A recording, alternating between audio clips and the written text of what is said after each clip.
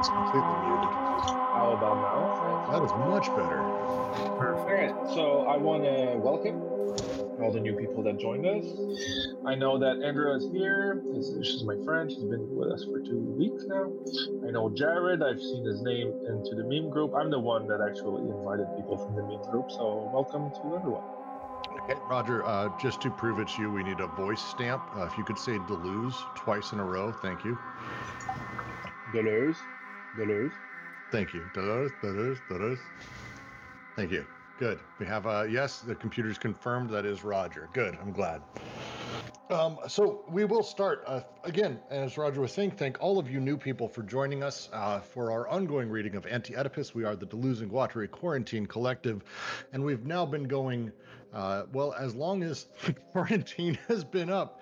Which, when we first started this, we thought it would be a month, and it would be kind of like an adult summer vacation, and we would do this for a few weeks, and then as we got into month 2 and 3, this has not been that. So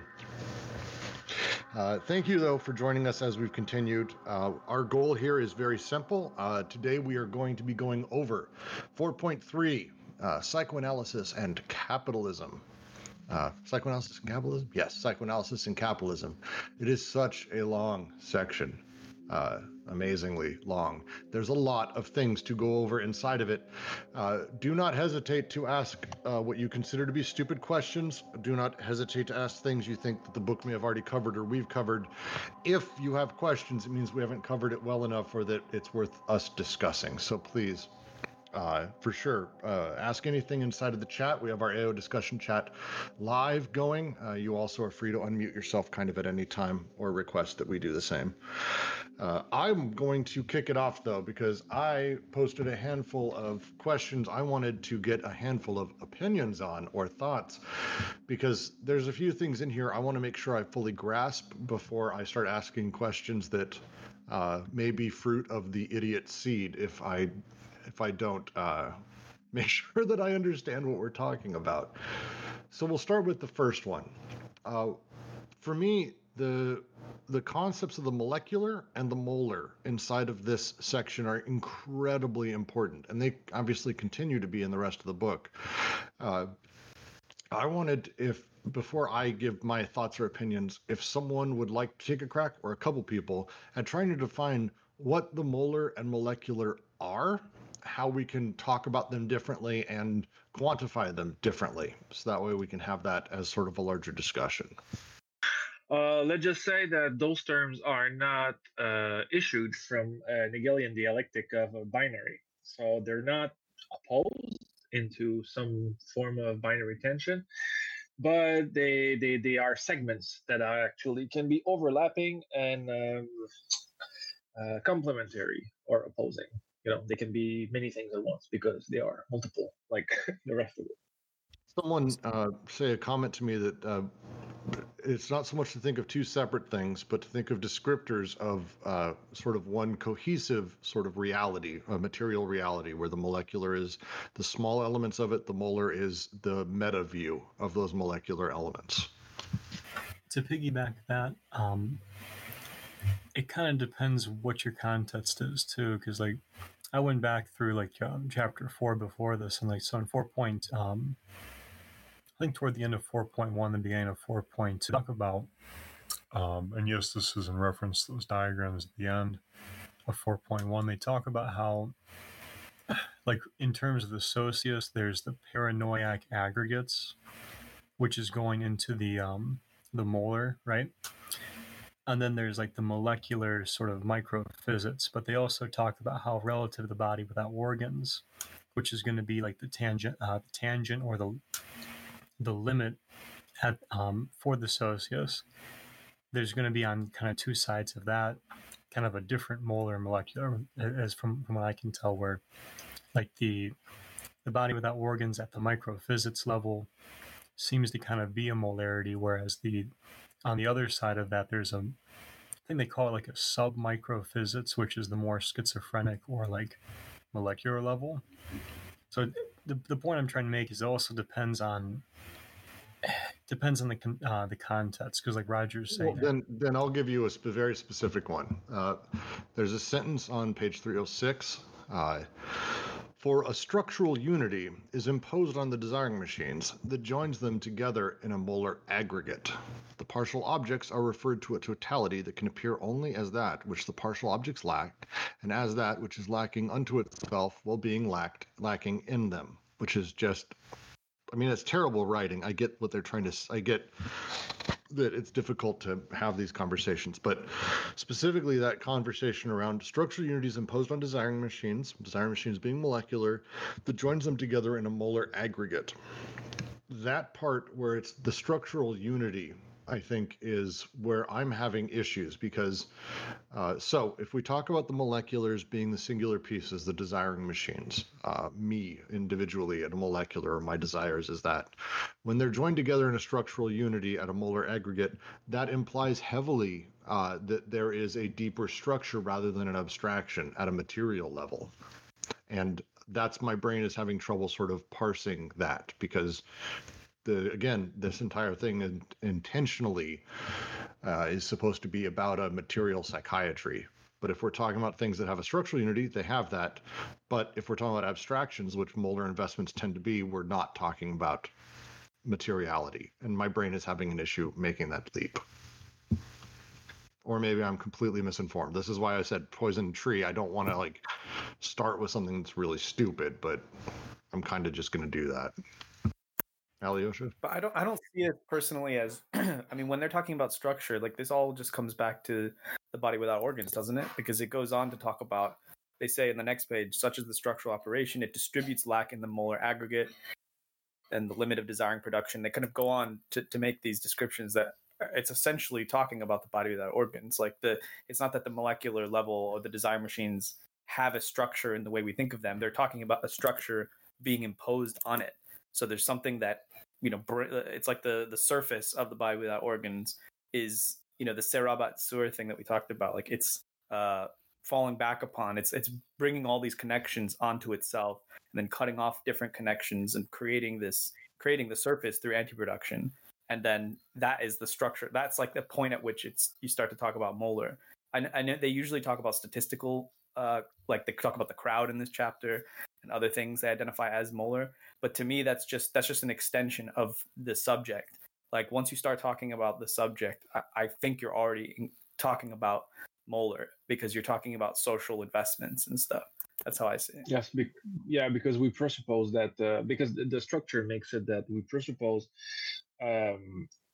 not a totality, but like a form in the subject, and this definition also makes elements that are not there come into play. What is a subject, but at the same time when you ask this question is what is not a subject. So you inscribe it and you make a structure out of it into another structure. And once that structure, that let's call it a superstructure, the molar aggregate, once that is in place, it becomes effectively shaping the the larger molar structures then become almost deterministic for the molecular and actually go on to sort of force the molecular, the desiring machines, to operate in very specific orders in service of that larger molar aggregate. I think partially they do say a thing in this chapter, which I think is good, where they talk about, I wish I could find the reference, where they say that the desiring machines, they never like stop doing what they're doing. They're always rumbling beneath the surface, but there's something's overlaid on top of them that is constantly having to reappropriate that production and send it in different directions, So I'm wondering if we should call it, because like they give the example of the Freud thing, where they're like, for Freud, it really is that Schreber's father is sort of instructing the machines, whereas it's for them in schizoanalysis, it's the machines that are instructing, if you even want to use that word, Schreber. And that's even as all these molar aggregates clearly are being formed and made, I think it's two moments as well. The structure being a static moment, and the molecular or life, is something that is being processual. So the structure is one side of this equation that is not dynamic. It's something that we can identify as the organization in a snapshot. but the process, makes it that if we temporalize what we're perceiving or what we're seeing or what we're analyzing, we always perceive this movement instead of the static element, which is, what we can consider to be the structure. Don't know if that makes sense, but I think it's really, we need to see it in two moments: process versus static. So I would then ask, Oedipus itself would be a molar investment. Yes, but into a representation would be a structure of right, and that structure then places itself, tries to place itself pre-creation of the subject, or at least tells us that. So therefore, it creates and modifies how those flows operate, sort of in that unconscious. It kind of helps me here too to remember that, like with the molar, in reference to like paranoiac investments, right, where structure. So one of the things that structure can do is it can create its exclusivity, right? It's a way of starting to cut off potential connections, and I don't want to say triangulate, but at least kind of enclose things, right? So like with Oedipus, I think that's kind of what Oedipus does, where they talk about like generation and reproduction. Oedipus has a way of sort of being utilized within this paranoiac investment, within the molar aggregates, as a way of basically like producing them or reproducing them. So I want to read what Alyosha wrote, to quote him. I think importantly, the molar cannot truly direct the molecular. It can overlay it like a large net and try to direct the flows, and it is often successful, but the net is filled with holes and it's impossible for things not to escape. I like that. For me, I go back to their use of the body without organs and how they talk about debt a lot in the early sections, and how debt is laid out in the previous two socius, the primitive and the despot. But they go over this term where they say it's carved or inscribed on the body without organs. The reference there is specifically to the very old idea of scarification and scarring and creating debts literally inside of the body, so that way you're always owed. I would think that what they're talking about there is it's not so much that the body without organs, the molar directs, but that this debt that is written on the body without organs, this implication essentially becomes something that does shape and very much controls the flows of those desiring machines as things sort of go. It feels like that's what they're trying to say with that sort of allegory. And if I can put some context around it, we're in the context of Althusser and all the Marxist analysis at the time in France, and even like Foucault would still use structure at times. And so in their texts, in his text, there's how do we recognize structuralism? Talks about the idea of the structure, but also goes to Ferdinand de Saussure and talks about systems also. So like for them, it's like a way to describe the metastatic elements, of the. But so it's like I think it's a polymorphic term. So it's kind of difficult to actually pinpoint what they're trying to say about it, because they use it in a way as still referring to structuralism, criticizing it, but also choosing to use it. Well, they very particularly use the idea of the two poles of paranoia and schizophrenia alongside the molar and molecular respectively. And I think that also, sort of to expand on my original question, that usage, the way that they're talking about it throughout, is the idea of the paranoiac, which one of the sort of staple things in psychoanalysis for paranoiac is the demand or belief that they kind of have a total understanding of things. And one of the parts of a paranoiac's mind is that they're able to completely assimilate any new stuff as part of that grand narrative. I believe I am Christ and I know all. And the guy down the hall, have you met him? He also believes he's Christ. Yes, but he's obviously insane, is kind of the old joke. But that kind of mentality comes into molar formations where I have my grand narrative that leans towards the paranoiac, and that grand narrative can pull in any information that happens to be sort of even not aligned with it. That's part of the nature of paranoia. Obviously, the other direction is the schizophrenic who doesn't link things almost at all. And actually breaks things down to very, very basic levels. And that sort of schizophrenic side of things at the molecular level is the opposing side. So to add to that with another question, because I'm just going to keep asking them, when we talk about the body without organs as part of that paranoiac machine, that structure, that superstructure, that meta, that molar narrative, where is the line between the two? Because they talk a great deal about one transforming or being a part of the other, and obviously there's some level of fuzziness to it.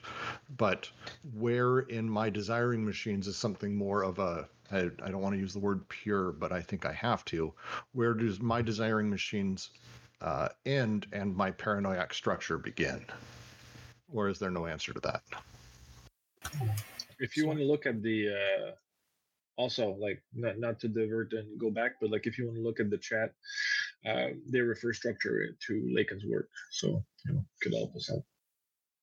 But Brooks, I'm not saying I have a clear answer here, but I wonder if this is the kind of thing of like, it's almost like the Charlie Chaplin thing that we were talking about, like at the end on 318 when they say it will not be necessary to go looking for the alibi of an accident. Charles Chaplin did not dwell on this. He went quickly as usual. He traced the finished design.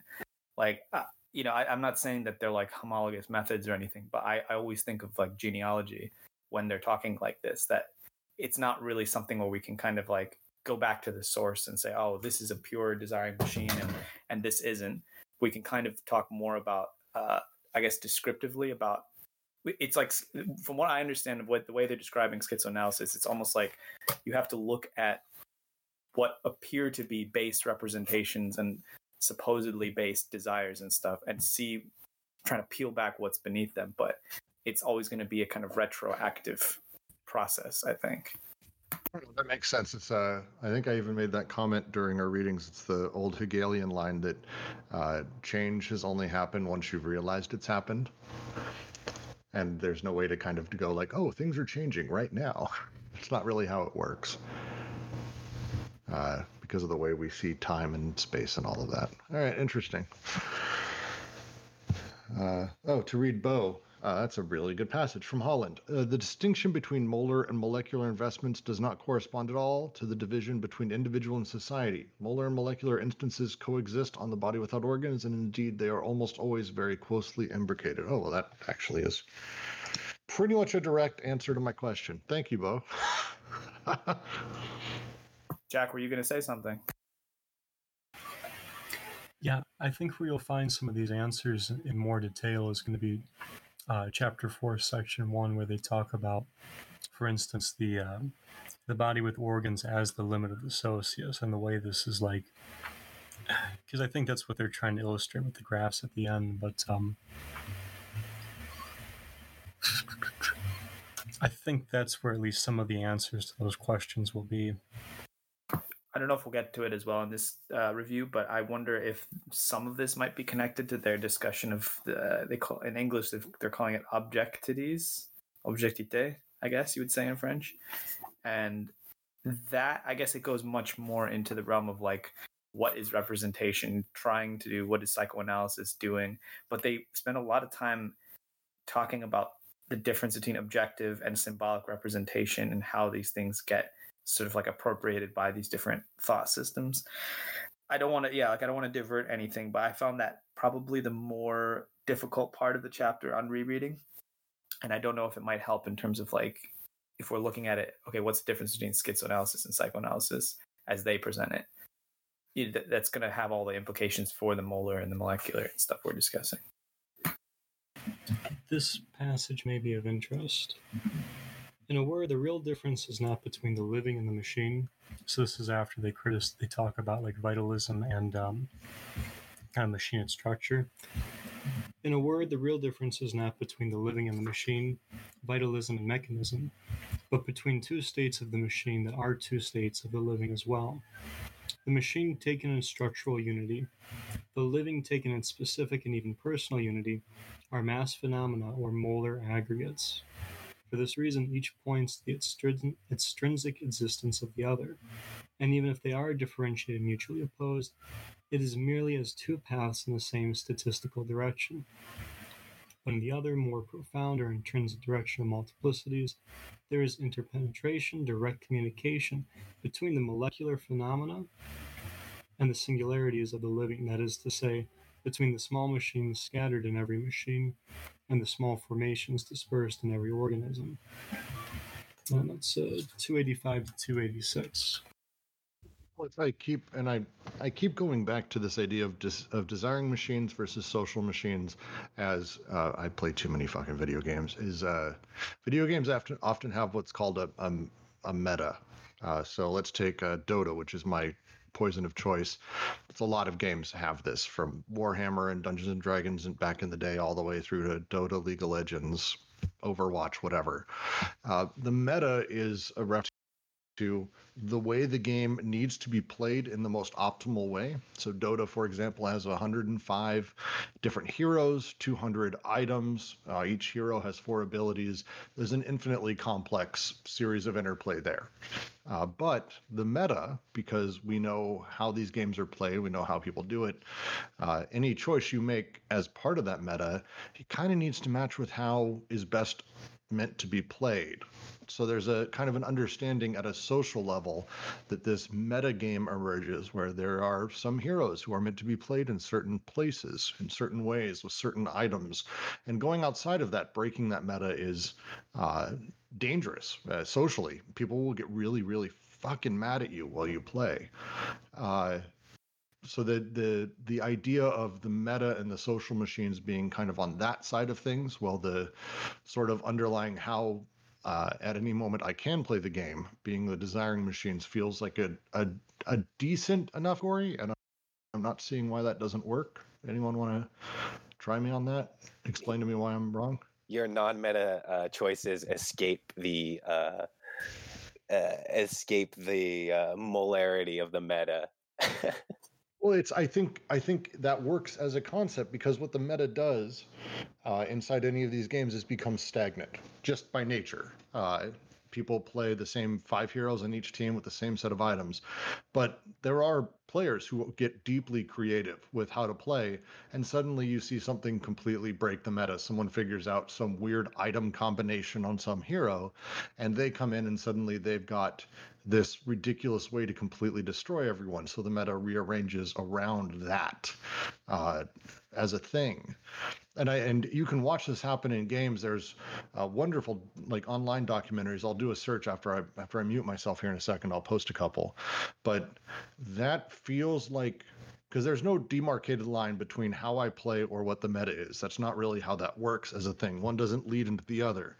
But my choices at a basic level, and how well they do in sort of the large scale of things against everyone else's choices, is what determines that meta and that social chain. So that kind of entry works for me as kind of trying to think through this in a way that I don't know. I'm going to try to good examples in post, but I feel like that is a decent combination. And when they talk about on 6, machines with formative machines whose very misfirings are functional and whose functioning is indiscernible from their formation. I really like that sort of shorthand for how Brooks plays his game, versus the meta, which I need to play my game as part of the meta, but that's just the way the game's played.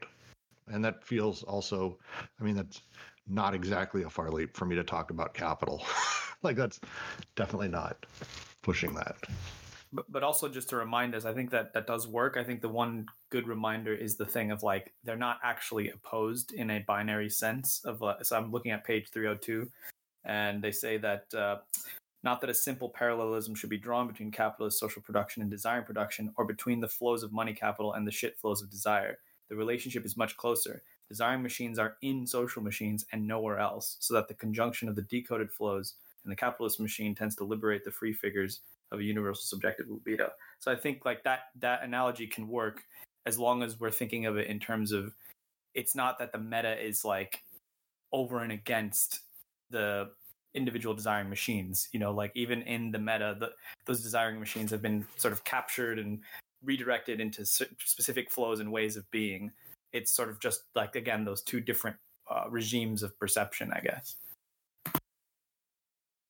No, I really like that. Yes, I think the big thing is that, and I wrote a little bit earlier about how kind of it feels like they're raging against the molar, and I don't know if that's necessarily the case. I think as we start talking about this and how the meta affects things, or how the meta or the molar, whatever you want to call it, makes me do what I'm going to do. I don't set out when I'm playing Dota or any of these games. I don't go, cool, what's the meta today?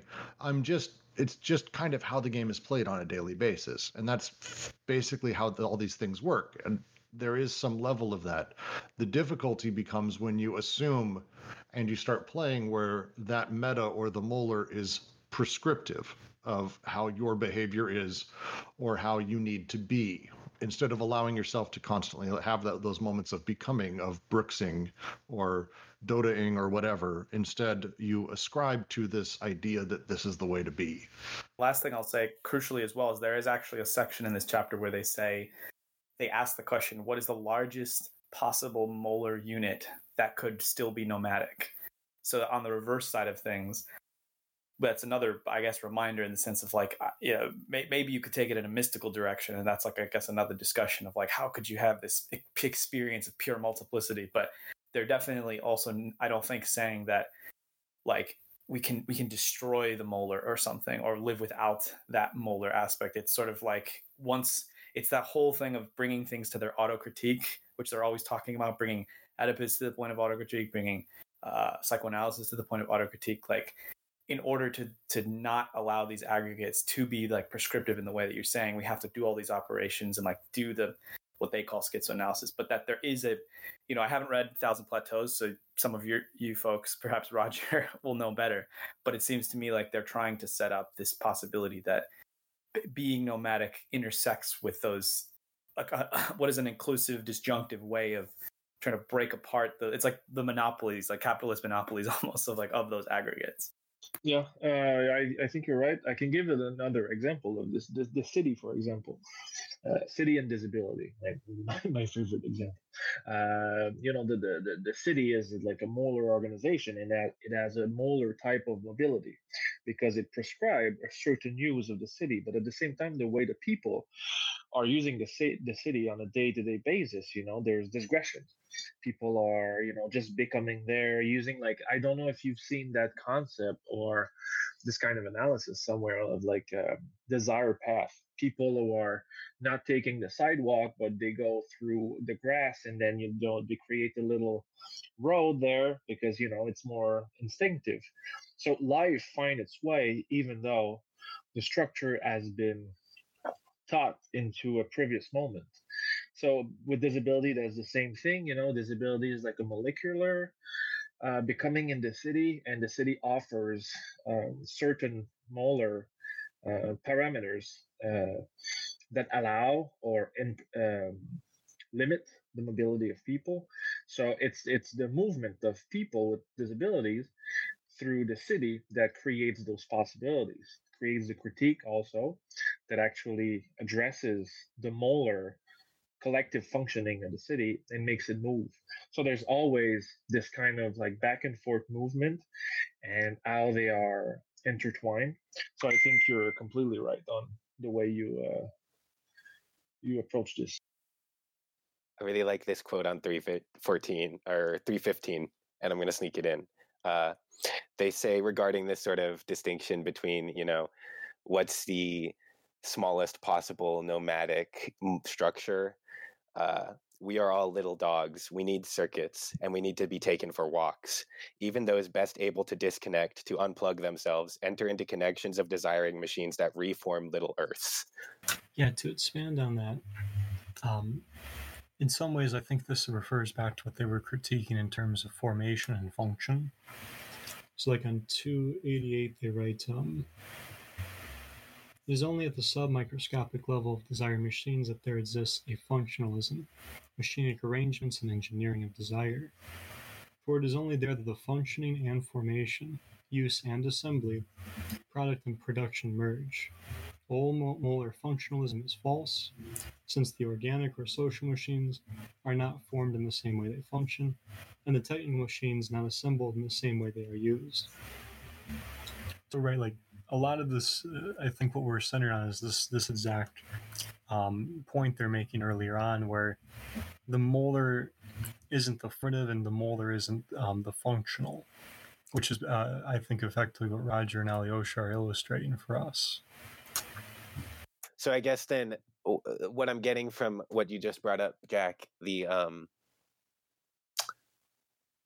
let me see if I can form this sentence. That the social molar isn't formed in the same way it functions.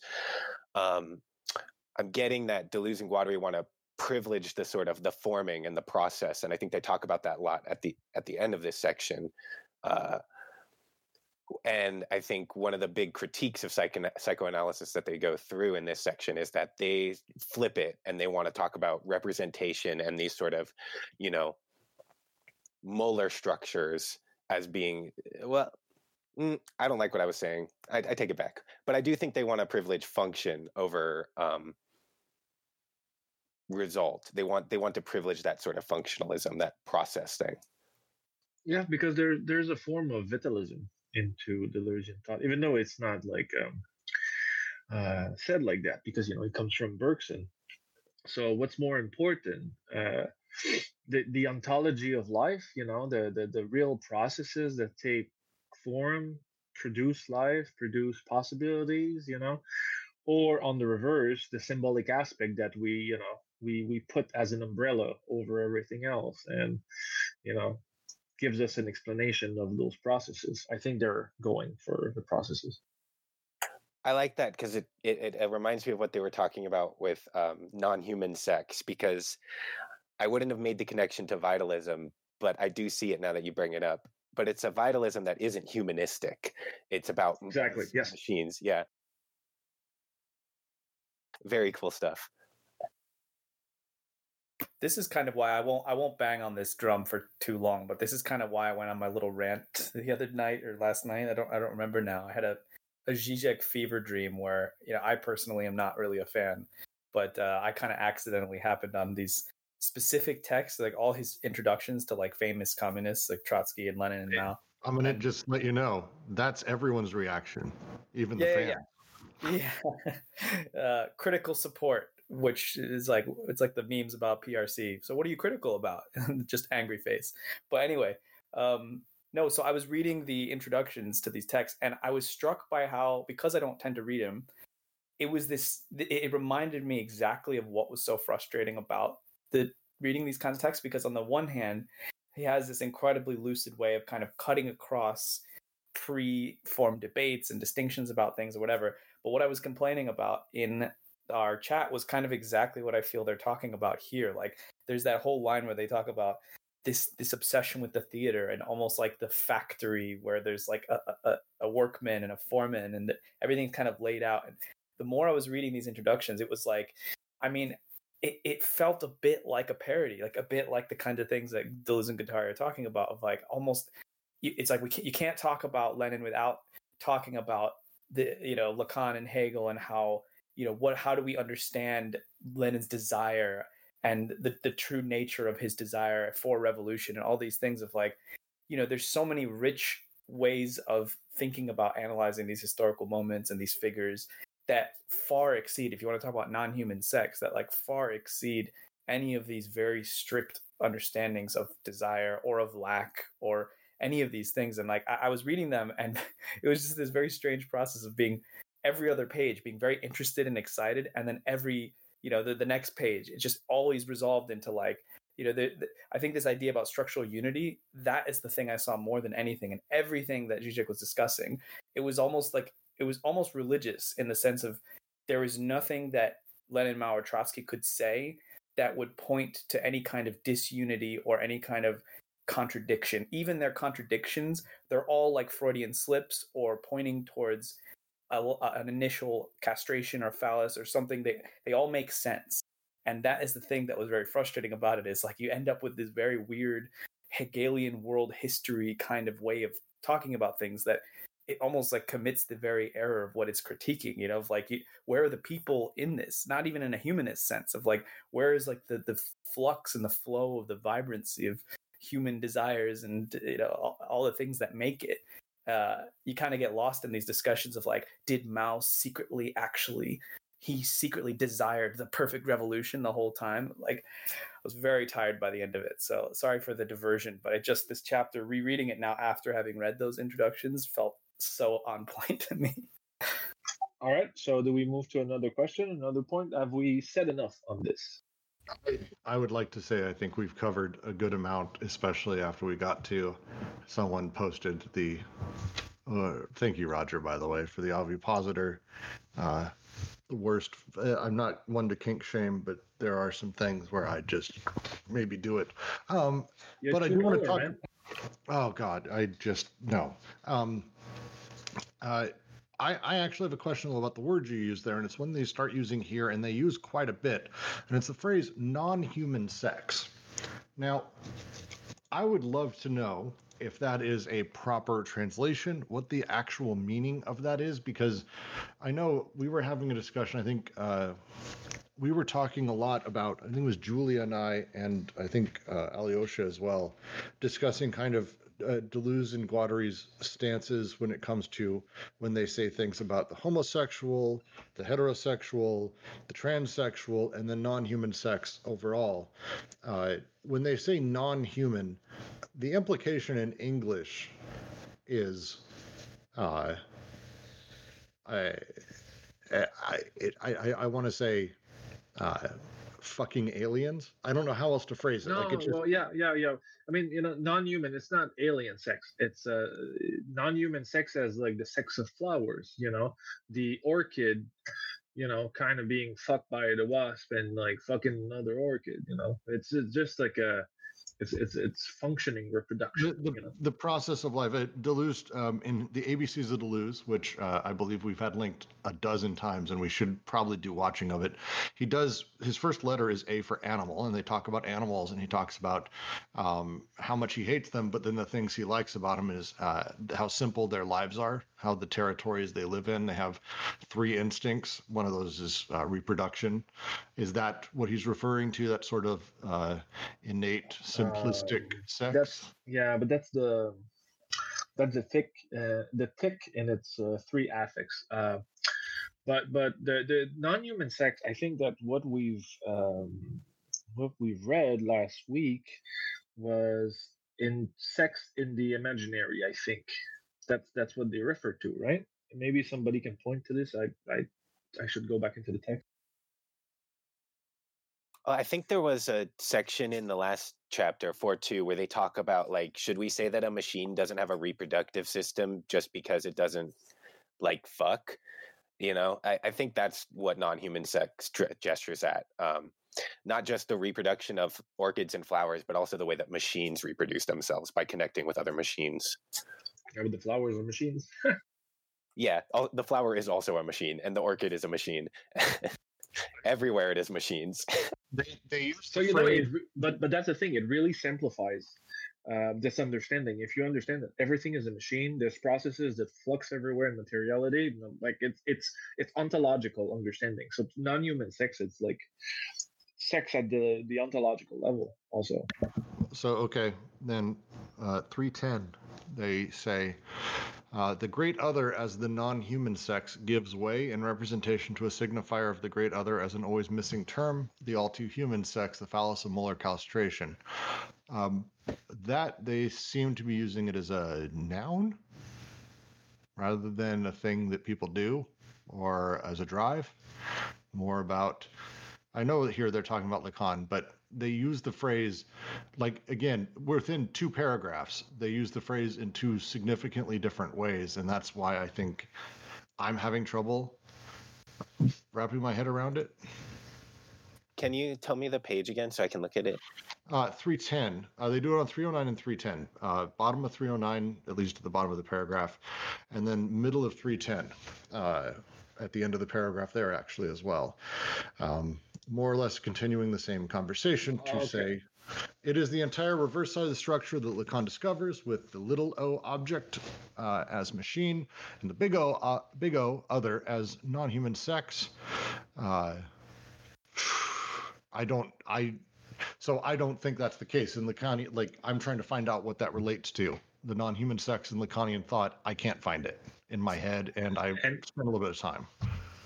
Let me see if I can take a crack at it. I think what they're talking about is like, the way I'm visualizing it is like, say you have a room filled with objects, and all the objects are sort of interconnected, and they can reproduce each other, and they can, you connect machines to other machines, and they can make more machines.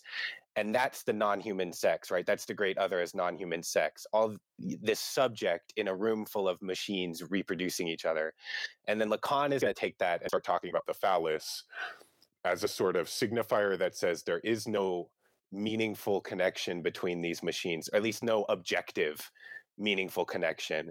And that's where the great other becomes a signifier of lack. Did that do a good job? I think if you look to the previous paragraph, it actually gives a good hint, because in this section, they're kind of talking about how Lacan almost had it, according to them. Like that he gets intrinsically, well, actually the paragraph after and before, the paragraph after, they're explaining, look, he really did get that the Oedipus is kind of, it's this imaginary thing that's overlaid on top of everything else. It's not an image, nothing but an image, a myth, and that kind of stuff. But in the paragraph before, so this is, I think this is really good because it kind of addresses this. They say, this reverse side is the real inorganization of the molecular elements, partial objects that enter into indirect syntheses or interactions, since they are not partial in the sense of extensive parts, but rather partial, like the intensities under which a unit of matter always fills space in varying degrees, the eye, mouth, anus as degrees of matter. Pure positive multiplicities where everything is possible, without exclusiveness or negation, syntheses operating without a plan, where the connections are transverse, disjunctions included, conjunctions polyvocal, indifferent to their underlying support, since this matter serves them precisely as a support, receives no specificity from any structural person or unity, but appears as the body without organs that fills the space each time an intensity fills it. So I'm getting to the point that's important here. Signs of desire that compose a signifying chain, but are not themselves signifying, and do not answer to the rules of a linguistic game of chess, but instead to the lottery drawings that sometimes cause a word to be chosen, sometimes a design, sometimes a thing, etc., etc. And then this last bit is what I wanted to get to somewhere. They say, oh, here we go. Depending on one another only by the order of the random drawings, and holding together only by the absence of a link, non-localizable connections, having no other statutory condition than that of being dispersed elements of desire machines that are themselves dispersed. And in that section about the great other as non-human sex, like right before that, he's talking about how there's always a way in which that absence of a link, rather than a true absence, meaning there isn't a connection there, it gets posited as an actual lack. So they say there the absence of a tie necessarily appears as an absence and no longer as a positive force. So it's not just things happen to be connecting in different ways and they're not mutually exclusive, they're just doing things on their own. Their desire is necessarily referred to a missing term whose very essence is to be lacking. The signs of desire, being non-signifying, become signifying in representation only in terms of a signifier of absence or lack. The structure is formed and appears blah, blah, blah. So that's what I feel like is going on there. Is that critique of like always having to insert the lack there and then referring it back to a despotic signifier, which whether you call it Oedipus or not, basically ends up being the phallus or the lack of it, the castration, complex. Yeah, thank you. Very well said. That's where they want to say Lacan got the idea wrong, right? The signifying chain where the units aren't themselves signifying, Lacan will take that and be like, well, that means there's a signifier that exists as the phallus that distributes a lack of connection, a lack of meaning. But instead, they're saying, no, you have it all wrong. The fact that these chains don't signify anything is a positive, productive force. It's not a lack of something. The issue with the anthropocentric style or reference of sex is that we're actually driving it to be something in the molar that it necessarily isn't in the molecular. It's creating debt, it's creating symbolization, it's creating issues, it's creating rifts, it's creating all these problems by having that. Whereas the non-human, the inhuman, whatever sex, is just pure drive. Or did I just say a bunch of words that make no sense? Well, let me see if I got you, because I think you're right. Because what Deleuze and Guattari are saying is that Lacan's way of looking at things reveals the flip side, right? That they want to, it makes possible for their philosophy to exist on the other side of the positive, productive, asignifying chains. You have to have these asignifying chains that work according to this like weird phallus rule that Lacan comes up with, in order for them to be like, okay, yeah, these signifying chains are connected by a lack of meaning, but that's a productive like capacity within desiring machines to exploit. And that's a sort of molar and molecular thing happening again there too. Okay. All right. So okay, let's take positions versus the global thing.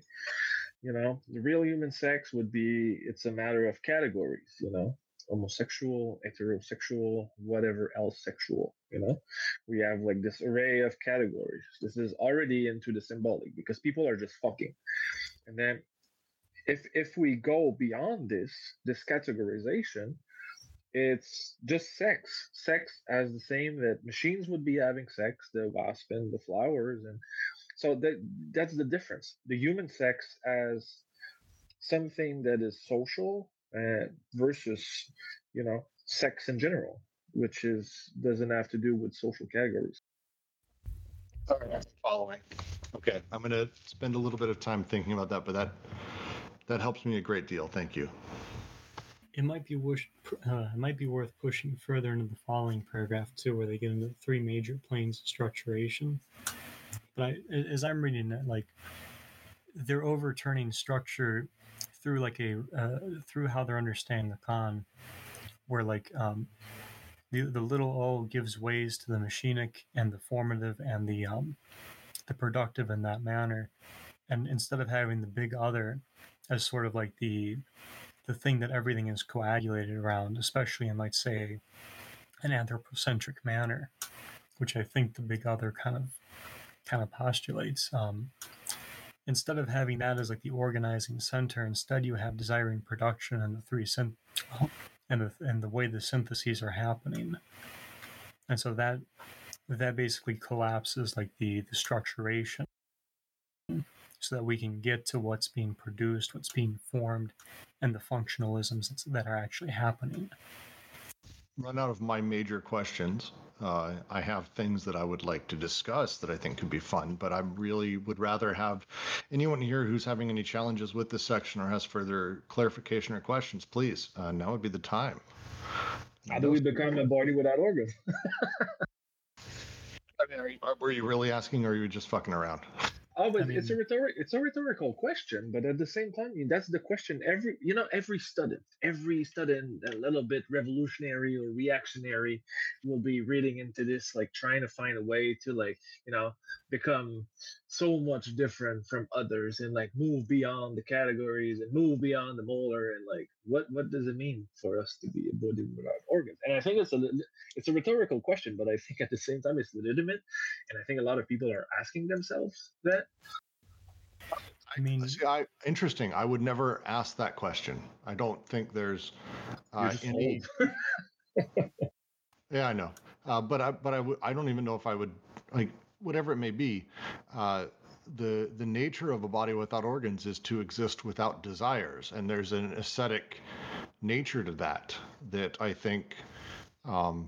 I wonder, and I know we've done the analysis of Artaud and the entire play, but there is a sardonic quality to that entire section of the play, where it's not so much that he actually is asking to become that, it's that he feels the pressures to become that. So that's good. That's a really good first hint into answering this kind of question, because, you know, it links us to affects. We're being products of processes instead of something that has control over our becoming. So it actually taps into another form of understanding, because we have like this thought that we can become whatever we want. We want to become revolutionaries, but the revolution happens through us, like through an assemblage of many things. So to say how do we become a body without organs, it's not how we become, but how can we set the preconditions of emergence of something else. So that you gave, I think you gave like a good hint into moving out of the classic understanding of the subject into something pre-individual and processual. Well, Jack and I were just talking about beforehand for me, and I've read this now a few times. I've read a bunch of writings on this, and I've read prior to this a lot of tertiary stuff on being capitalism and Lazzarato and all those guys. But for me, it's the question is not so much that, it's how do we make the molar submissive to the molecular? Because right now, our desiring machines, as they get collected and put together, are ultimately in service of social machines. But how do we actually sort of invert that? So that way, our desiring machines are the ones that are actually empowered, are the ones somewhat in control, and moving sort of the social machines to a place where they're sublimated underneath.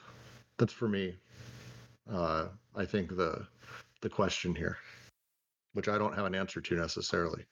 I mean, they kind of. I'm wary of folks like our dear Roger who've read 1,000 Plateaus already and kind of jumping ahead when what's not in this chapter. But they do say towards the end in 321. I mean, they kind of outline their initial program, which I imagine they're going to keep expanding on towards the end. Where they say a true politics of psychiatry or anti-psychiatry would consist in the following praxis: 1, undoing all the reterritorializations that transform madness into mental illness. 2, liberating the schizoid movement of deterritorialization in all flows in such a way that this characteristic can no longer qualify a particular residue as a flow of madness, but affects, as Roger said, just as well the flows of labor and... Sorry, I'm reading that wrong, but affects just as well the flow of labor and desire. Anyway, this paragraph, they kind of go into it. I think it's good to go into this stuff. I'm actually interested in this conversation, but I wonder if we're also kind of jumping ahead a bit because there's so much in this chapter that they talk about I'm not reading ahead. I'm going to go with you. I think Roger, I think we should try to keep it to what we're able to talk about at this point, because I think there is a larger discussion we're going to end up having after we finished all these books and we're starting to actually come up with what is the praxis that the Quarantine Collective ultimately wants to put in place. I think there's some discussion there, but at this point, I think a lot of this is really pushing towards the deterritorialization. And that's something that, again, as they've written, desiring machines are always doing on the edge of the body without organs. Always. That's the schizophrenic's sort of telltale sign, is deterritorialization. And then what happens is the other side of the pole, the paranoiac molar, begins reterritorializing immediately inside of larger narratives and stories that then supplant desiring machines and sort of yell at them and make them do things prior to even being formed. So that's the thing they've talked about so far as I can tell. I mean, I will say I've really struggled with this in my own reading because, I sometimes think about molecular, molar, and then molar representations. And part of the reason I think about it in that sense is if we let the molar fall away in such a way or such a sense that we're still not imposing a structural unity where there isn't one, and we can kind of scale up the conversation and talk about social machines in a manner similar to how we're thinking about desiring machines. So, right, where we're still dealing with points of departure instead of arrival, as they say. I think that can actually be helpful. But at that level, right, that's not the way we're used to talking about the molar, right? We're used to talking about exactly what they say, aggregates, statistical tendencies and all that. But when we think about if we take just social machines in that manner and we treat them in a way similar to desiring machines, I think in that sense, it's possible that a representation becomes less necessary. But that's just how I've been thinking about it. I could be wrong,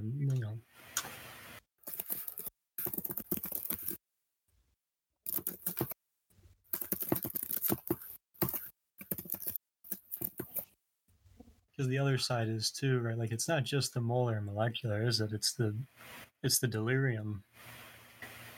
The fantasies.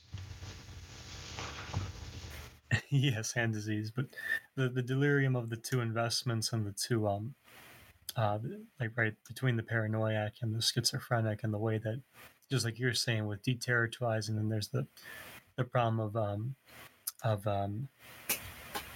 reactionary reterritorialization, right? Where like that diagram where like it looks like desiring production can break through the body without organs into the schizophrenic deterritorializing, or it can bounce right back into simulacra of representation, right? That fundamental, like those tensions, those investments, that very question of like how to break through the body without organs in that manner, like that seems to get more fundamentally the heart of like the matter.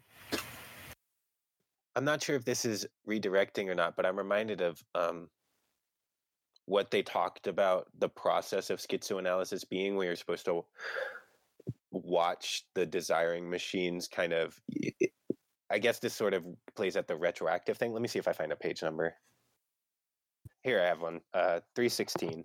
Psychoanalysis settles on the imaginary and structural representatives of reterritorialization, while schizoanalysis follows the machinic indices of deterritorialization. This comes right after the part where they were talking about, too, how even the best schizophrenic disconnectors, they talk about examples from Beckett, still come back to little islands, little worlds of their own.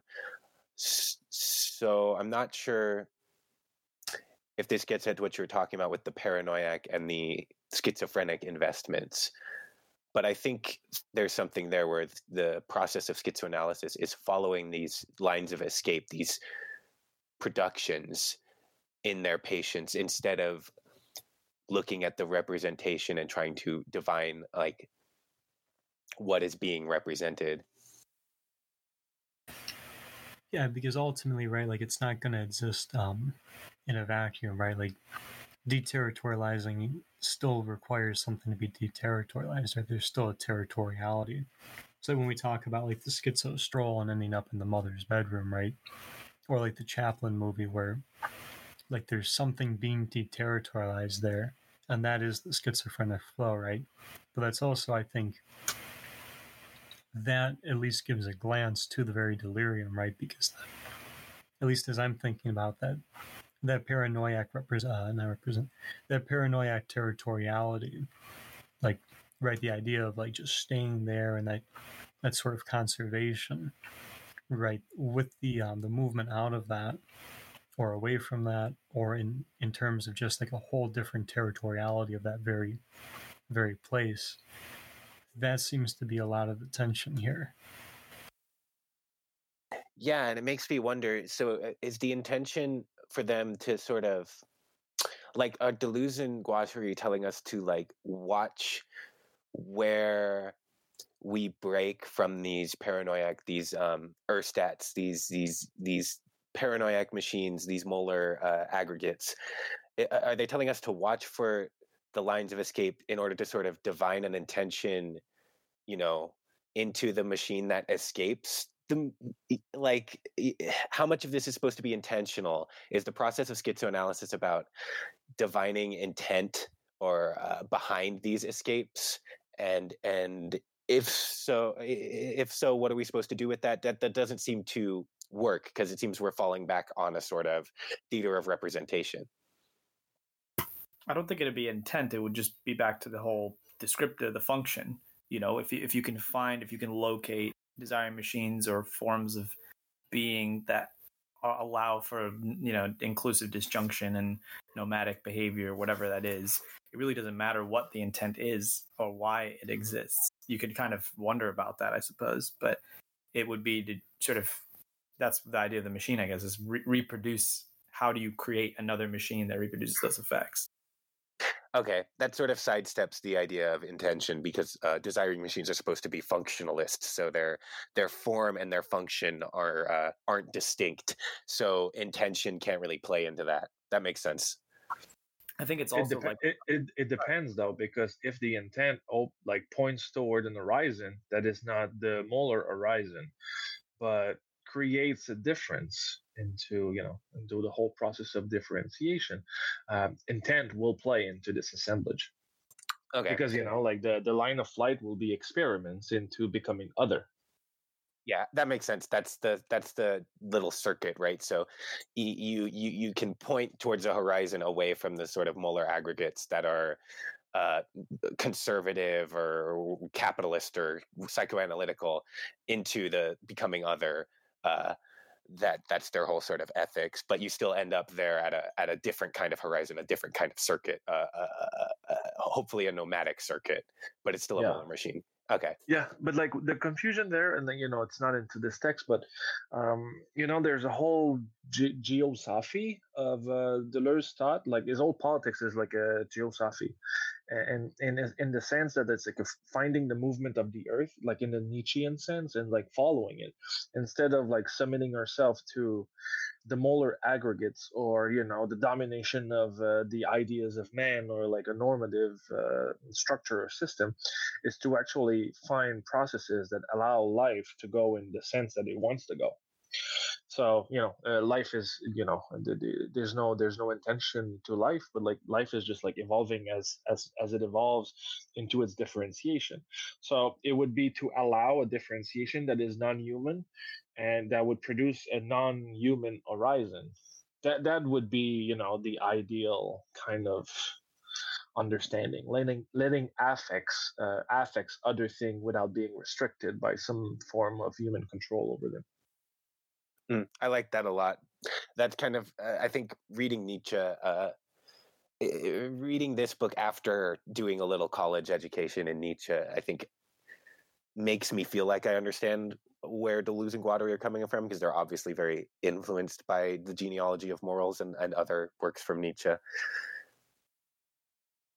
I was going to say, it's so sorry, I'm just gonna like add in a little thing. So it if we follow Deleuze and Guattari onto this, it's like it leads us outside of like the normative aspect of the left or the liberals.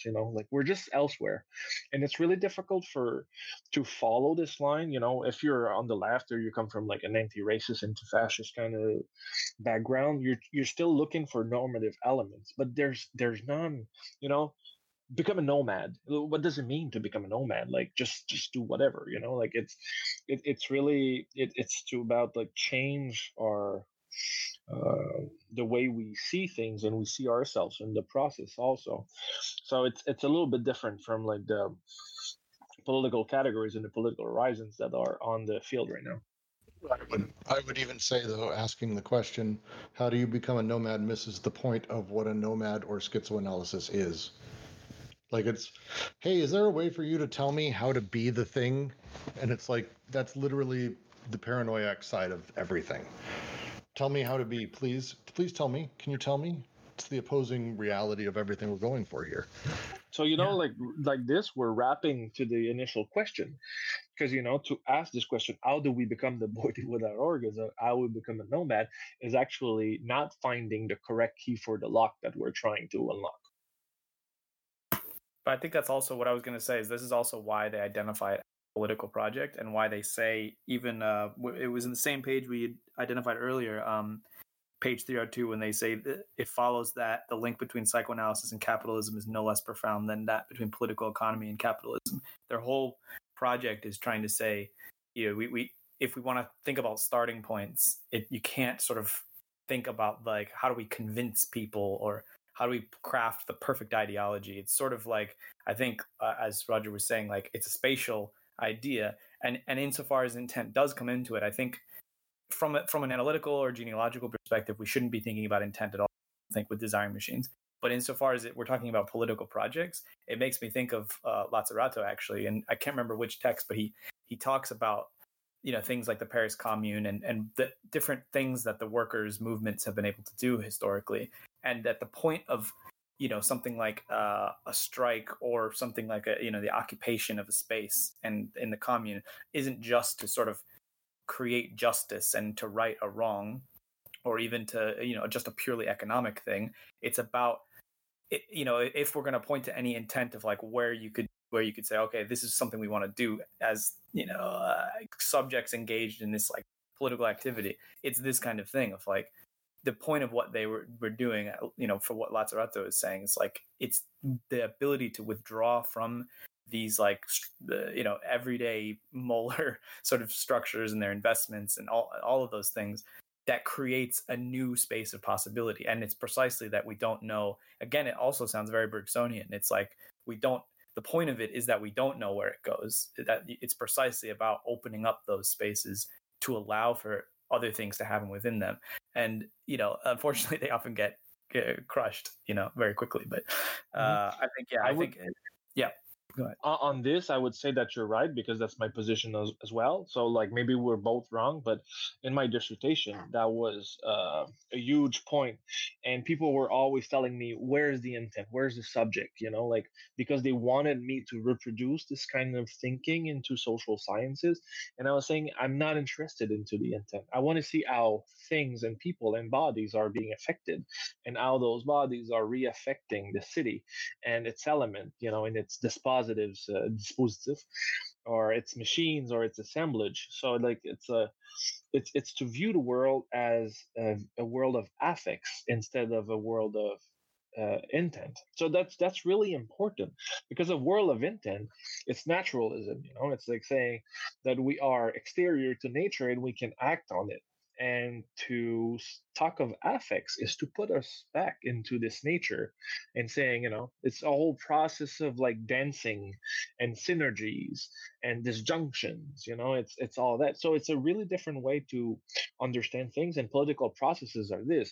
So for people who have been rioting or protesting or doing any other thing, you might have a little intent, but the intent never survives the first punch, So it's the moment the political process starts, the intent just goes out of the window, and then it becomes like war. And it's strategies and intents are two things.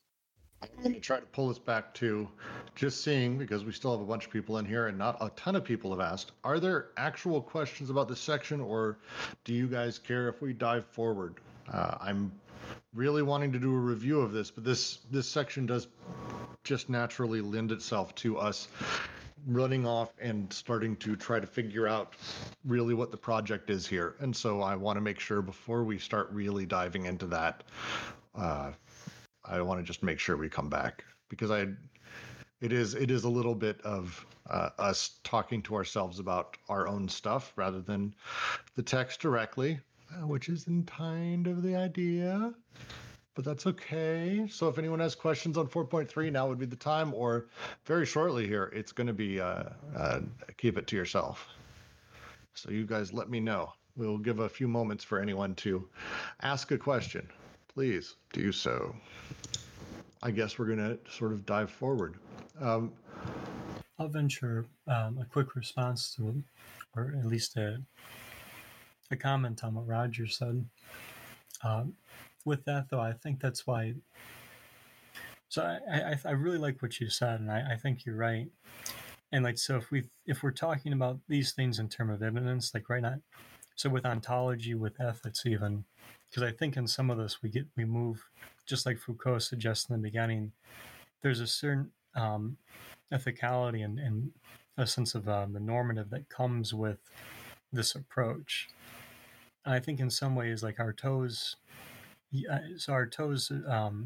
conception of bio organs and to have done with the judgment of God, I think in a lot of ways kind of speaks to what you're talking about and does give at least some idea of this sense of becoming, right? So like in the sense that like,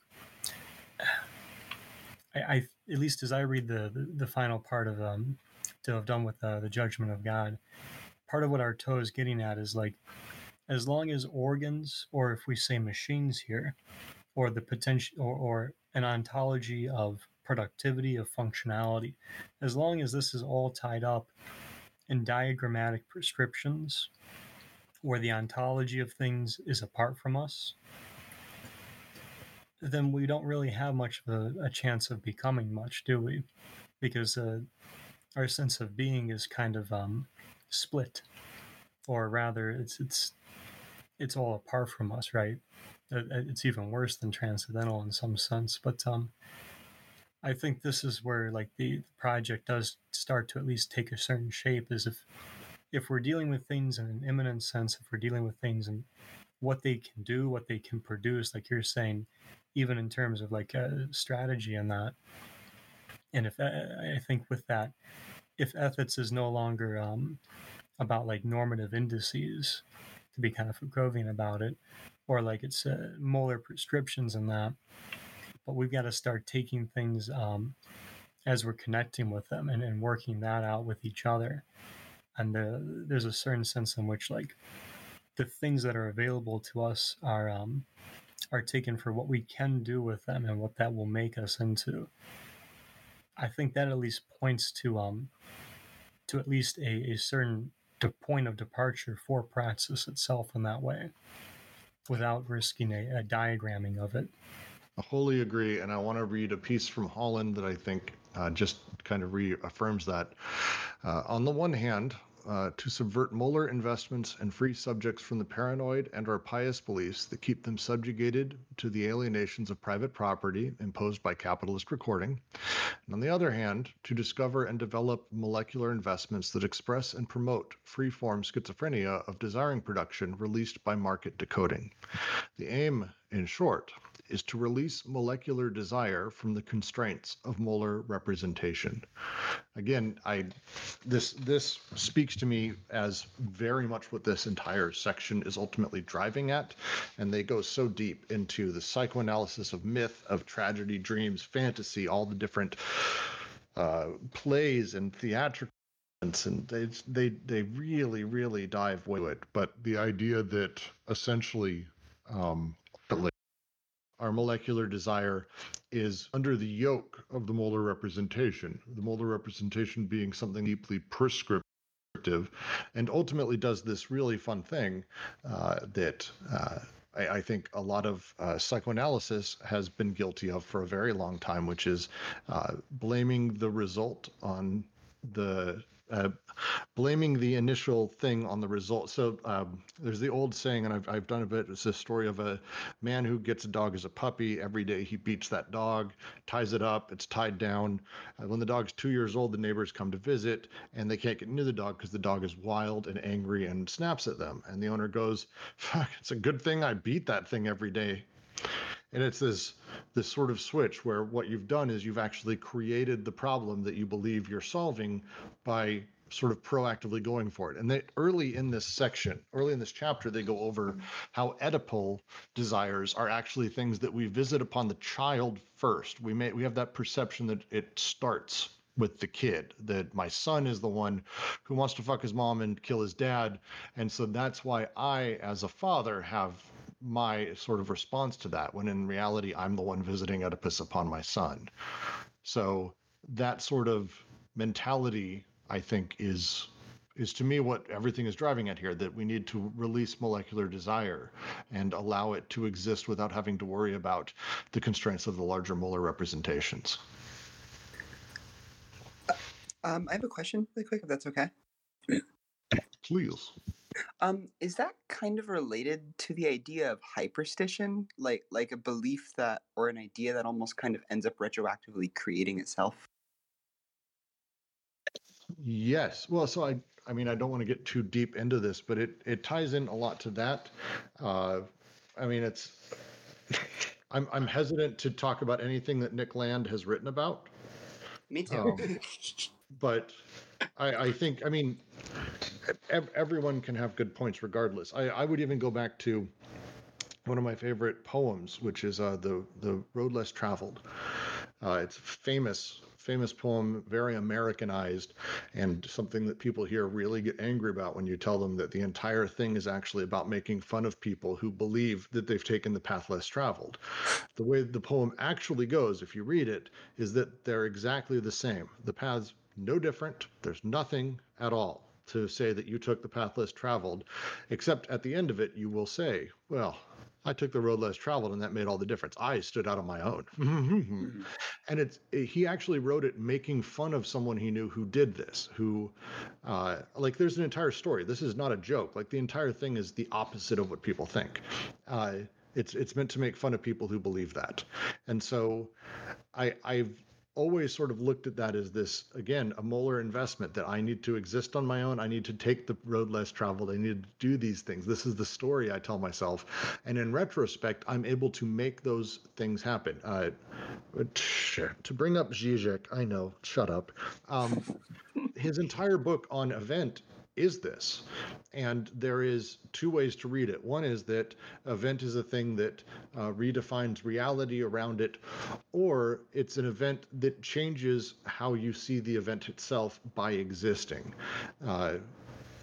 One he names, and I know one Deleuze would probably agree with, is the idea of Kafka being this moment in literature, that there was literature and then came Kafka, and now there's literature before Kafka and after Kafka. But this is a prescriptive thing that exists only because that's how we're seeing it at this very moment. But because we're defining these things with these large molar investments, it's naturally influencing how our desiring machines and our sort of schizo side is producing, because that's how we're invested. And so if you're after the fact telling yourself that these are the realities, if you're a capitalist who says to yourself, well, it's obviously my brilliance that set up everything that I've done. It certainly wasn't luck, and it certainly wasn't all my workers who got me here, but it was me. I am special.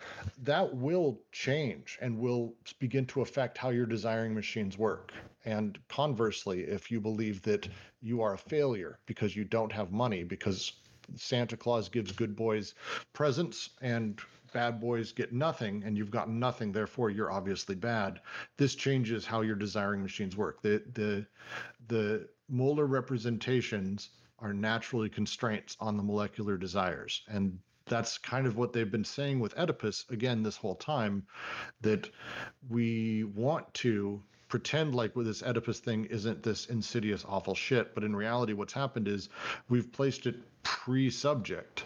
And because of that, it's affecting our desire flows. We have desire flows that are outside of that, but it's this process of, sort of retroactively affecting stuff.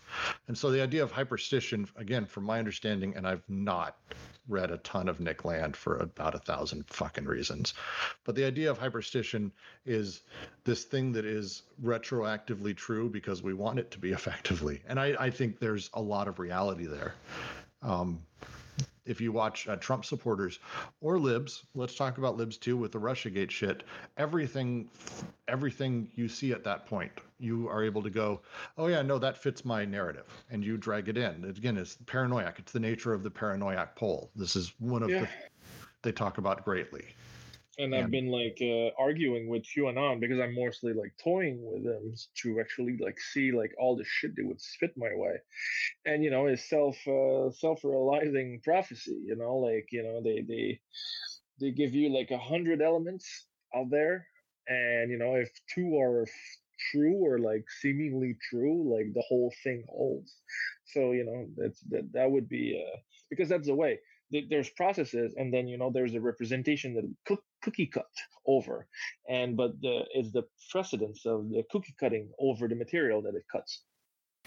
Yeah, and with that, it's generative and reproductive, right? I can't speak too much for the Nick Land either, but it's a way in which the representation, because they talk about how it can produce the unconscious in that manner, or in another sense, it can produce connections between machines, and in that way reproduce itself, right? So the Oedipus can seem to take place because there's a certain way in which connections are being pushed in that direction, and in that way it seems to fit the representation, and it starts to reproduce itself, having been generated That's the trick So too, is it's yeah, generated. Go ahead. yeah, it's generated, but like the Oedipus is into the symbolic level. So that's what they said into the chapter: symbols interacting with symbols. But the clinical aspect of the Oedipus is to actually pass those symbols into the real materiality of the body. So the subject actually believes in those categories and start acting in relation to them. So basically, Oedipus is not there, but we will make it happen into a person's life, changing its representation, changing the symbolic world in which it inscribes itself, and from there you can actually act on the materiality of the world by acting on the representation content. Yeah, I completely agree with that. So on reverse, let's kill. Let's kill both our parents and see what happens. That's the reverse aspect of it. Let's our desire run amok and see where it leads us. I did that after buying the Goo record. Don't follow Roger. It sounds very Charles Manson-esque. Yeah, Charles Manson never killed anyone, man. No, but we try to normalize desire. We try to normalize the bodies and the way it enacts desire by importing representation and the symbolic content to it. But desire actually works on the reverse. It's just something that erupts from bodies and actually go through them at the same time. And so it's to see this tension between the materiality of desire versus its symbolic aspect, and how they play with or against one another. I mean, I do always think about, when I think about things like this, like when people are like, how do you ever apply this stuff and what does this even mean? I feel like it's just, it's one of those, you have to see it to believe it kind of things. If you've ever been in a space that feels like it's transcending, that's the wrong word, but escaping some of these strictures and tapping into something new, it just is it's like a religious experience, frankly. And I always think about, like, one of my for all of his foibles, one of the people I always think about and look up to in this regard is Fela Kuti, the Nigerian singer. And if you look at, he just had a wild life, really, really complicated, and he ended up clashing with the Nigerian state.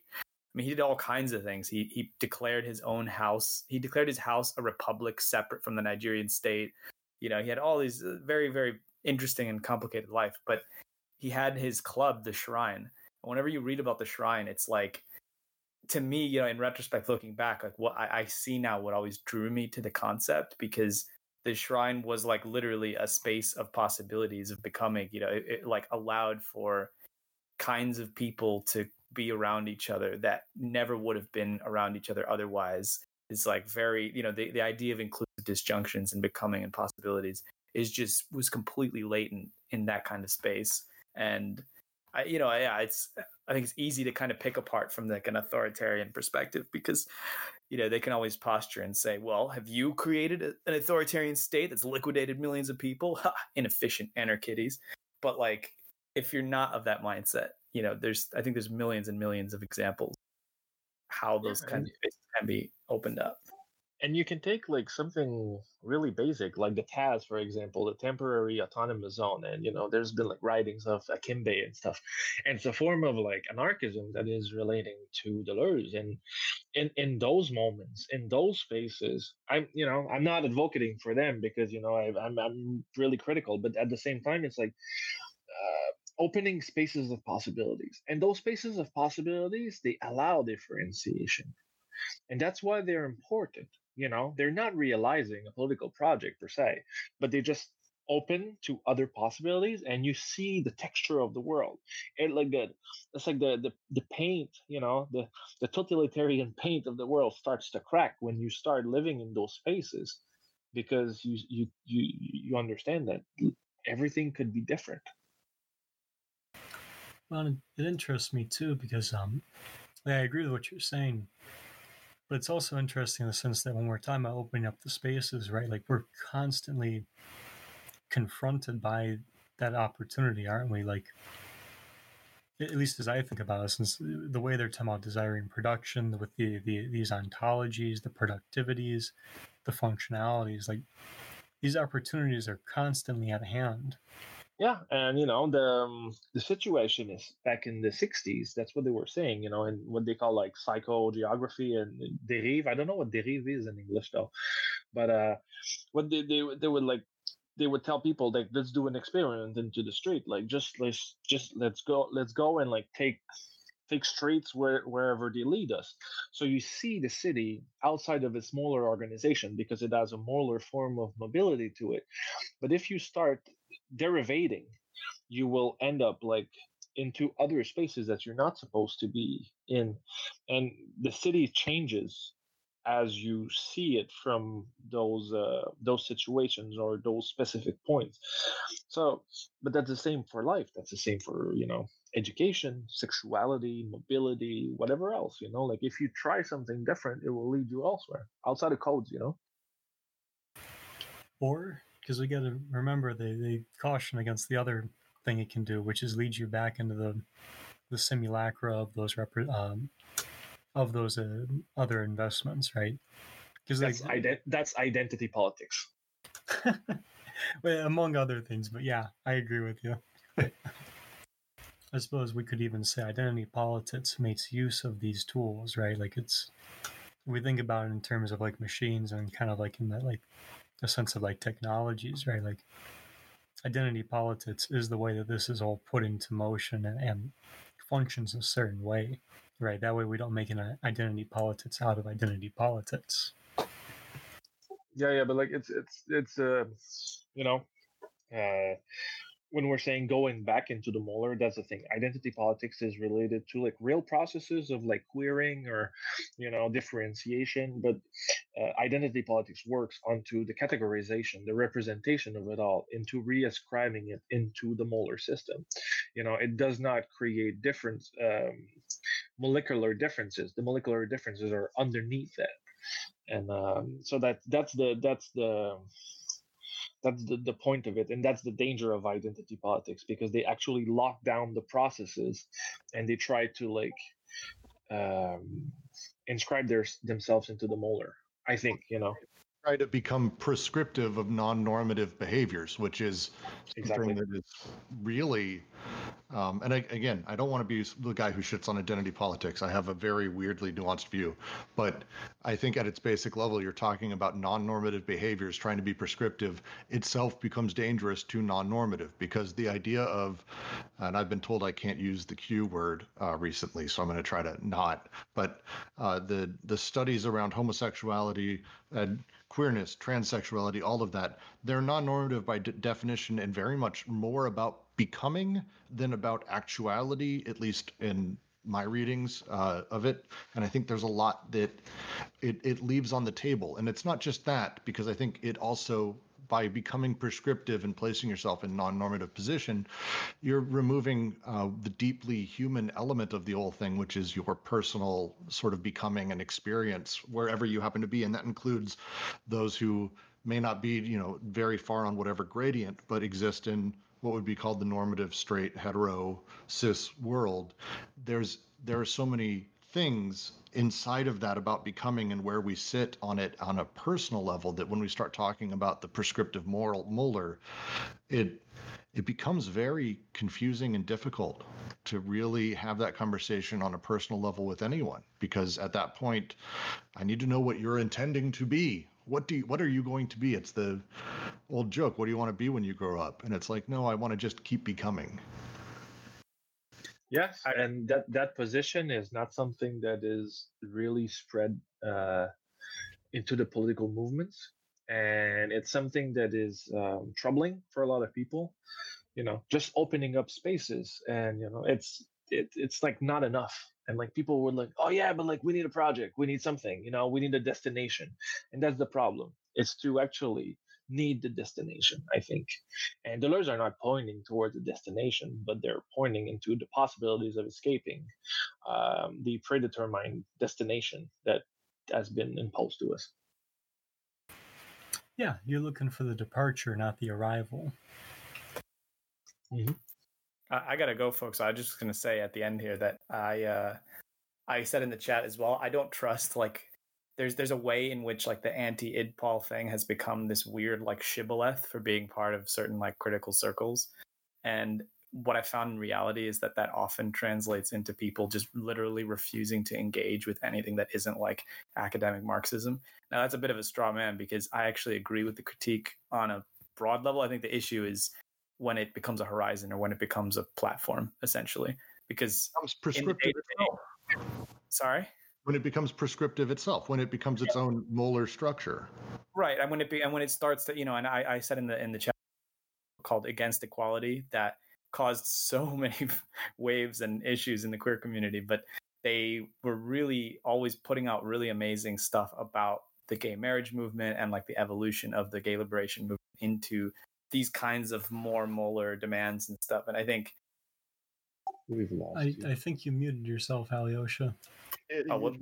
Sorry, I was just saying, I think you can end up in your kind of silo.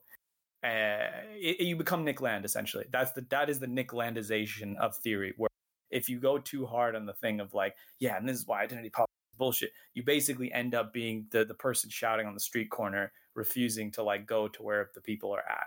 And I don't think it's about acquiescing, and I don't think it's about, yes, you want to create new political subjects and all that stuff, but also like you got to look around, and like if literally everyone you associate with is white and male, then you probably need to change something.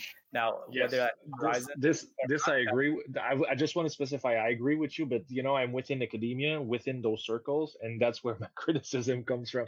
I'm not, it's different. I'm not on the right. I'm not like saying that they're bad people or anything. I'm just saying from a theoretical and a representation point of view, from within, it's really troubling. There's the real stuff going in, and then there's the institutionalization of the categories that is the byproduct. And I think that this byproduct is what takes a lot of the mainstream, and that's where people are being cut off.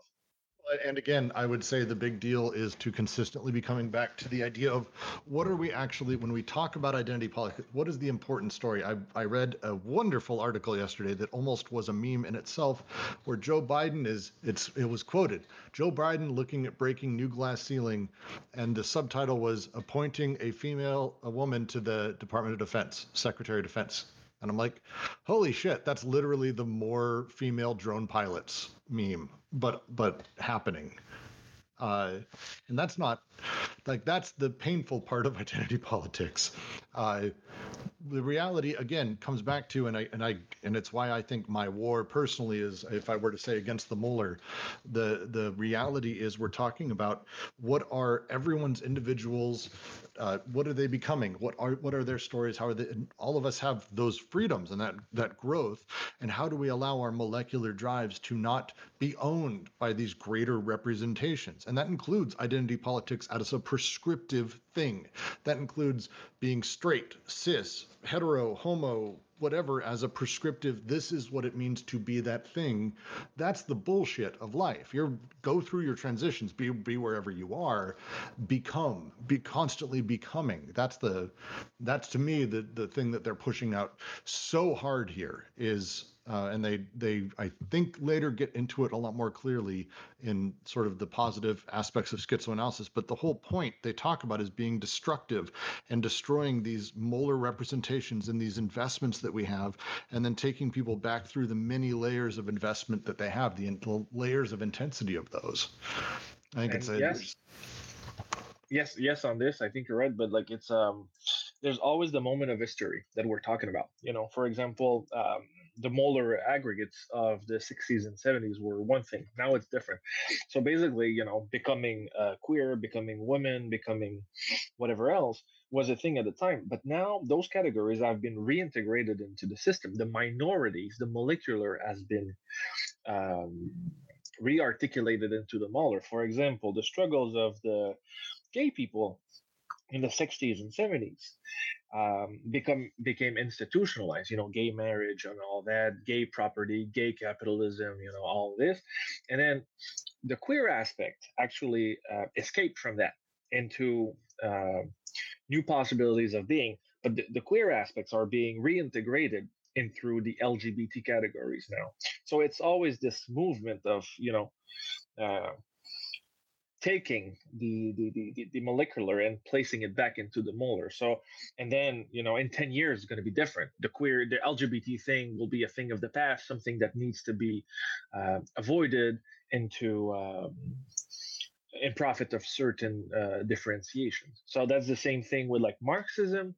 Marxism was a big thing, and now anarchism came in, Antifa came in, and politics of localities or whatever else. So like there's always a line of flight escaping from those becomings that are becoming too structured. Yeah, and if I remember correctly, with the line of flight, there's a Deleuzian slip for you. With the line of flight comes pulling a piece of the structure out of place, right? Like they give that quote about I think it's a general, where yes, I realize I have to retreat, but I will be taking a weapon with me, won't I? If Bill Breck is trying to talk, we don't hear you. We see a little icon lighting up, but we don't hear you. No, not at the moment. Sorry. Oh, you're fine. Just wanted to make sure you weren't trying to talk. We've had some issues with that. Like, for example, Alyosha muting himself in the middle of sentences. I'm still not even sure how that worked. All right. Any other things we want to talk through? Yeah, I just want to say, and what Roger, you just said, that does remind me of like what Artaud is getting at in terms of taking man back to the operating table and remaking him, right? This idea of cruelty, as Artaud is thinking about it, which is effectively what I think you described in your in not even your dissertation, but your experience with defending your dissertation, where the whole remaking of man in that sense, right, there's a certain cruelty that you do to people who are looking for the representation, because now there's, you've kind of cut off a sense of being for them in a sense, right? Like there's a way in which there's a blood there, or kind of a bloodshed to really be Artaudian about it. But I think that kind of is a big part of the project for both Deleuze and Artaud, is that very placement on the operating table, and that removal of the representation. Yeah, but that's still a moment into the process, because representation the have effects as well, So it's always difficult to actually take a side or the other, because I think we're always in between. And that's my old struggle in life, is to actually try to understand processes outside of representation, but I never really succeed. So if anybody has a methodology or a way to do this, I'd gladly hear it. But I think I think this, well, not my, but like I think this general will or desire to do away with representation is like a failed project. See, it's tough though, because like I think they're probably right when they say like desire machines and that they don't necessarily know any representation, do they? So at one level, right, like it seems like there is a way in which this is happening without the representation, right? And like I wonder if our problem is almost like trying to represent that which, and it almost becomes a tautology now that I'm thinking about it, but it's trying to bring that into a representation in and of itself. Yeah, because I think that the dominant way of talking of things and working on the world is working through representations, and I think it's really difficult to get out of that. Social sciences are all about representation, so it's what are we interested in? The representation of people, the epistemological aspect of questions, but to actually try to go into the ontology of things, like what is really happening, what could be different, it's really, I think we lack the tools to actually work with this correctly. It works at the philosophical level, but when we try to bring them into the world, it's more complicated than that. It's like saying that, for example, I used to date an artist that was doing painting, and basically she was just working with technical objects and colors, and engaging into the process. So there was no intent. Like she was just like letting stuff emerge from the canvas. So in our lives, that would be the way to do it. Like let stuff emerge or set conditions so like new stuff can emerge. But a part of that, I don't really know how to work this whole process and not put intent or like planification or projects into it. Yeah, I think that can be part of the trick too, is when because I'm reminded of that diagram again, where it's almost like I wonder if we almost stop ourselves by like whatever we're doing. There's almost a sense of like where reflection kind of like gives way to a reflexivity, where the very act of stopping to say, oh, wait a minute, have I imposed a telos? Like, I sometimes think there's a way in which we almost like, this is what I mean, it's almost like the representation of that which is not represented comes to have a representation. Like it's almost like we get in our own way with it. Because I think you're right. I think a lot of art, like when the whatever the finished product is, so to speak, like the way that comes to be is not through like a traditional teleology where like the artist starts with the thing already in their head. I think very much like when they go to do it, like there's a whole way in which whatever they did have in their head is, I don't think it ever ends up being what is produced. Mm-hmm. So if we go back to like page 321, true politics of psychiatry or anti-psychiatry, there's the two movements there. Would consist, therefore, in the following praxis. One, undoing all the reterialization, I cannot say this in English, that transform madness into mental illness. And second, liberating the schizoid movement of deterritorialization in all the flows in such way that this characteristic can no longer qualify a particular residue as a flow of madness, but affects just as well as the flow of labor and desire of production, knowledge, and creation in their most profound tendency. So I think that's the core aspect of their prescription of praxis. I also really like the quote on 314. I think that it references this sort of problem that Jack was talking about, right? Where you stop and say, like, wait, did I just make a tautology? They say, how can one see? But how then can one see in this extreme dispersion, machines dispersed in every machine, nothing more than a pure fiction that must give way to reality defined as a lack, with Oedipus and castration back at a gallop, at the same time that one reduces the absence of a link to a signifier of absence charged with representing the absence, with linking this absence itself, and with moving us back and forth from one pole of displacement to the other. One falls back into the molar hole while claiming to unmask the real. I'm not really sure how to resolve the problem either, but it seems like something they're aware of. And I'm going to be curious as we go on reading to see what they have to say about that problem of falling back into the molar hole, as they put it. Yeah, I think that's why like the diagram on 282, that second one with the schizophrenic process of deterritorialization, like a lot of this, as I'm reading, it does seem to be in this process of like the delirium of the way you're moving, the way it's not even you per se, the way desiring production, right? Because this is a non-personal ontology in that way. The way desiring production is moving through this delirium of reterritorialization, all of the reproduction or the representation, right? So all the body of the earth, and that gets deterritorialized, and then there's the despotic body. Right, and it keeps going till it hits the body without organs, and it seems to be that this sense of like of breaking through this delirium, or at least like this idea of becoming that we're talking about, especially if we want to talk about qua praxis. Like a lot of this will seem to be based on how we interact with that body without organs. I don't have much else to say. I'll just yep.